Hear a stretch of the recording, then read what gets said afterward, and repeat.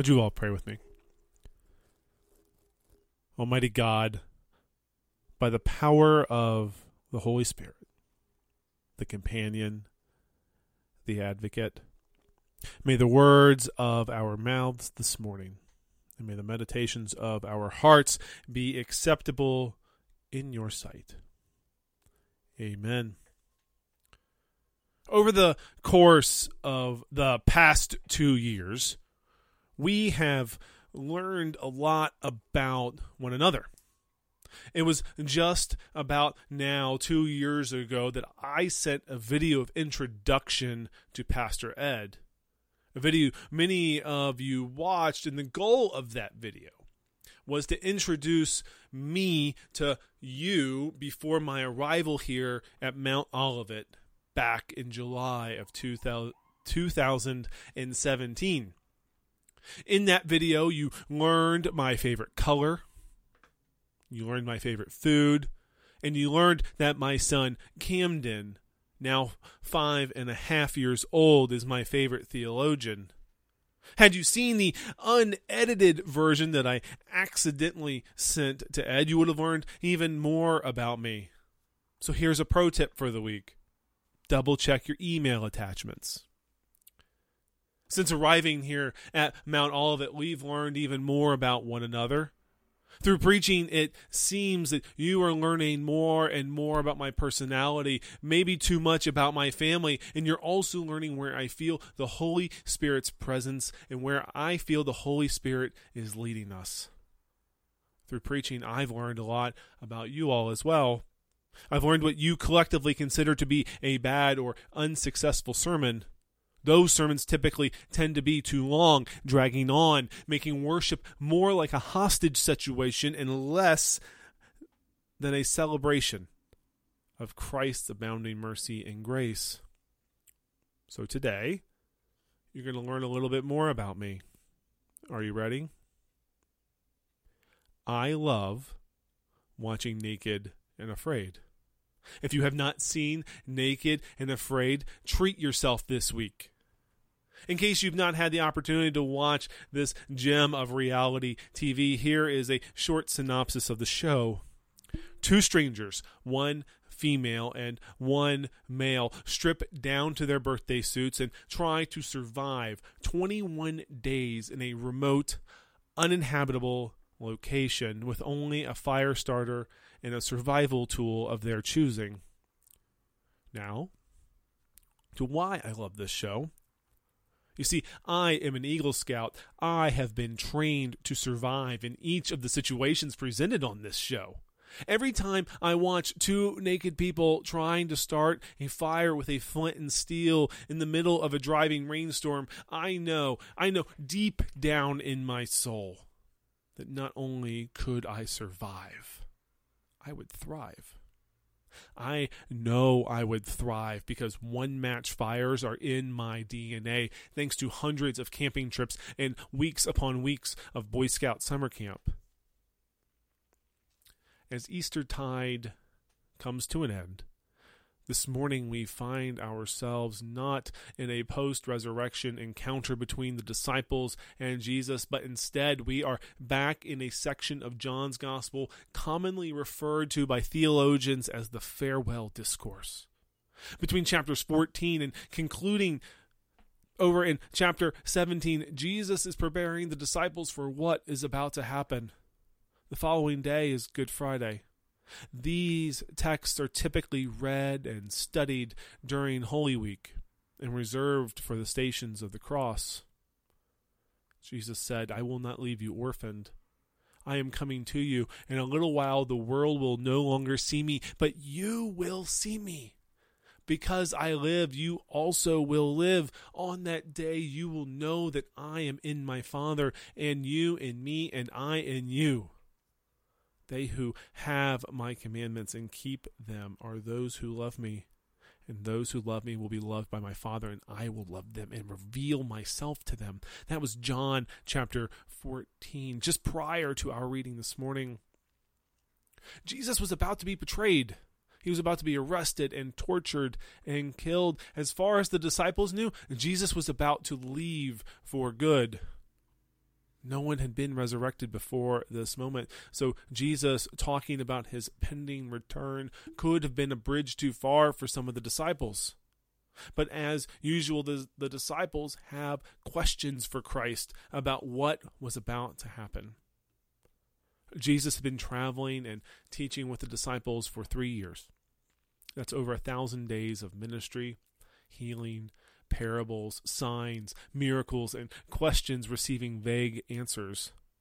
As Jesus is planning to leave and tells the disciples he will be revealed to those who follow and keep his commands, Jesus told his disciples that he would be revealed to those who love him.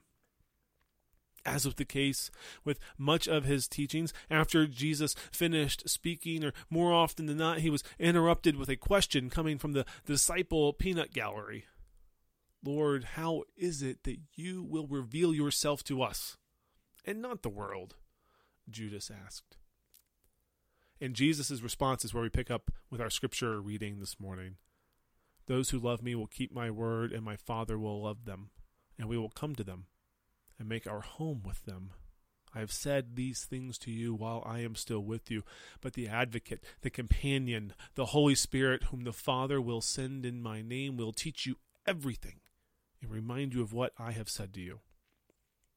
The companion, the advocate of God, the Holy Spirit, will be sent to those who love Christ and keep his commands, who follow his words. Keeping and following commandments, though, sounds a lot like law to me, achieving salvation through our own works. But as St. Matthew reminds us, Jesus Christ came not to abolish the law, but to fulfill the law.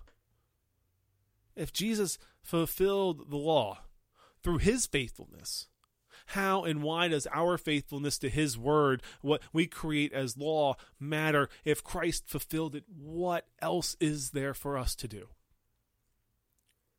Just before Jesus began his farewell, he gathered at a table in an upper room to celebrate the Passover festival with his disciples.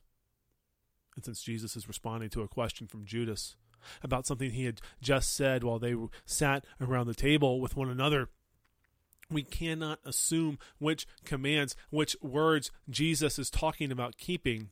We can't look back 9, 10, or 12 chapters and assume to what Christ is talking about. When we assume what the commands of Jesus are, without looking at what the gospel writer tells us Jesus said, we end up creating more law.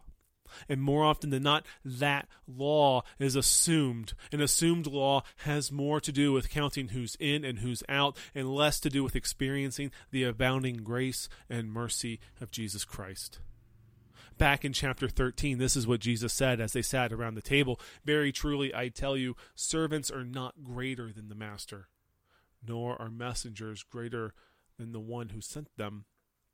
Very truly, I tell you, whoever receives one whom I send receives me, and whoever receives him receives the one who sent me.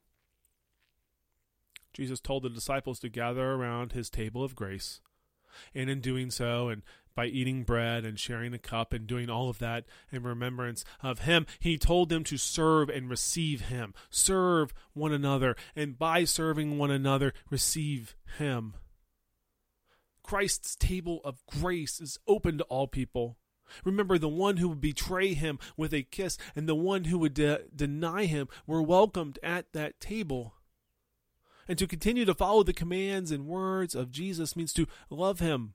It means we continue today to gather around his table, eating bread and sharing a cup, knowing that in doing so, the Holy Spirit, the Holy Advocate, the companion, will be sent with us. The bottom line is we were never expected to do any of this by ourselves. We are not on our own. The premise of Naked and Afraid is to find out whether or not, when someone is at their most vulnerable, can they survive? With the bare minimum, can a team of 2 naked people thrive? It's great reality television, but what draws many to the show, I suspect, is that many of us expect our day-to-day lives to be like this. We feel exposed before the world, and thriving is off the table because we feel like we're just trying to survive. We may keep our trousers on, but we feel exposed, we think, at our most vulnerable before the world, and we try to go at it alone. Even Christ, the Son of God, didn't work alone. Jesus traveled with a group of disciples, but we also read in the Scriptures that the one who sent him and the Holy Spirit, the Holy Advocate, the companion, were and are with him. They, God, our Creator, Jesus, the Son, and the Holy Spirit are one. My friend and mentor put it this way: the Holy Spirit's proper work never goes anywhere without Christ, and the Spirit does nothing apart from the resurrecting of Christ in dead sinners. The Spirit does not moonlight in any other job but to drive everything in all creation to Christ. We are not supposed to be doing this church thing on our own. Our lives of faith are something Jesus never expected us to do by ourselves. The Holy Spirit was given to the disciples long before Pentecost, the day we like to think the Holy Spirit first descended upon creation. We read in John 22 that he, Jesus, breathed on them and said to them, "Receive the Holy Spirit." This was a scene that happened just after the resurrection. This was the scene just before Thomas became the doubter. We are a community of disciples, and no one, and I mean no one, is expected to grow, learn, or minister by themselves. Jesus promises us the Holy Spirit will and is working in and through us. The Holy Spirit is working for you. The Holy Spirit is in you, and the Holy Spirit is revealing Christ in our midst and continuing to reveal the teachings of Jesus. As we figure this out, the churchy phrase for that is discerning God's word, God's will. We don't have to feel naked. We can keep our trousers on. We're not afraid, and we don't have to be alone. The point of all of this is not merely survival, but instead we are invited to thrive because the Holy Spirit, the advocate, the companion, has been sent and is present among us now. The Holy Spirit is revealing Christ's presence and teachings to us. And my friends, the assurance and sending of God's advocate, the companion, the Holy Spirit, that is grace in its fullest. Grace upon grace. Thanks be to God. Amen.